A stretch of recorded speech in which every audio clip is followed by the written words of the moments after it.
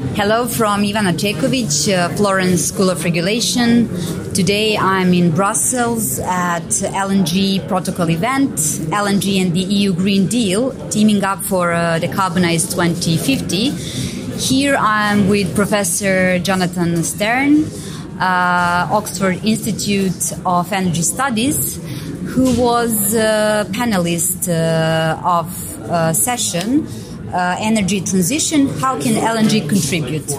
So, Professor Stern, do you think that LNG is a fundamental asset that helps meeting EU's long-term decarbonization targets as well as Paris commitment? LNG is an asset. The question is whether it is a fundamental asset and for how long it is an asset. So we know that natural gas has lower CO2 emissions than coal and oil. The problem with LNG is that potentially some of the emissions, particularly from methane, can be high. The other problem is that a lot of projects are now being signed up for the next 20 to 30 years, which will breach the decarbonisation targets that we have for those years, 2040 and 2050.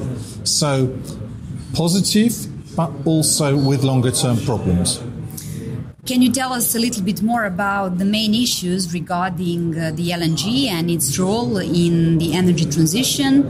And do we have a lot of work to do?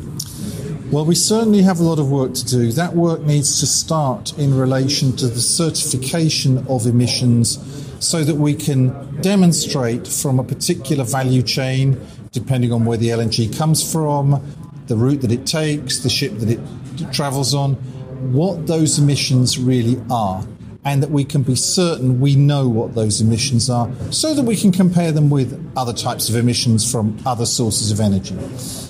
That's the first thing we need to do. The second thing we need to do is to say, fine, so in the next 2 decades, how can we decarbonise that LNG and reduce its emissions, preferably to zero? And that will depend on carbon capture and storage, bio-LNG, that is LNG from biomass, or potentially from other sources, and how quickly can that be done, and how much will that cost?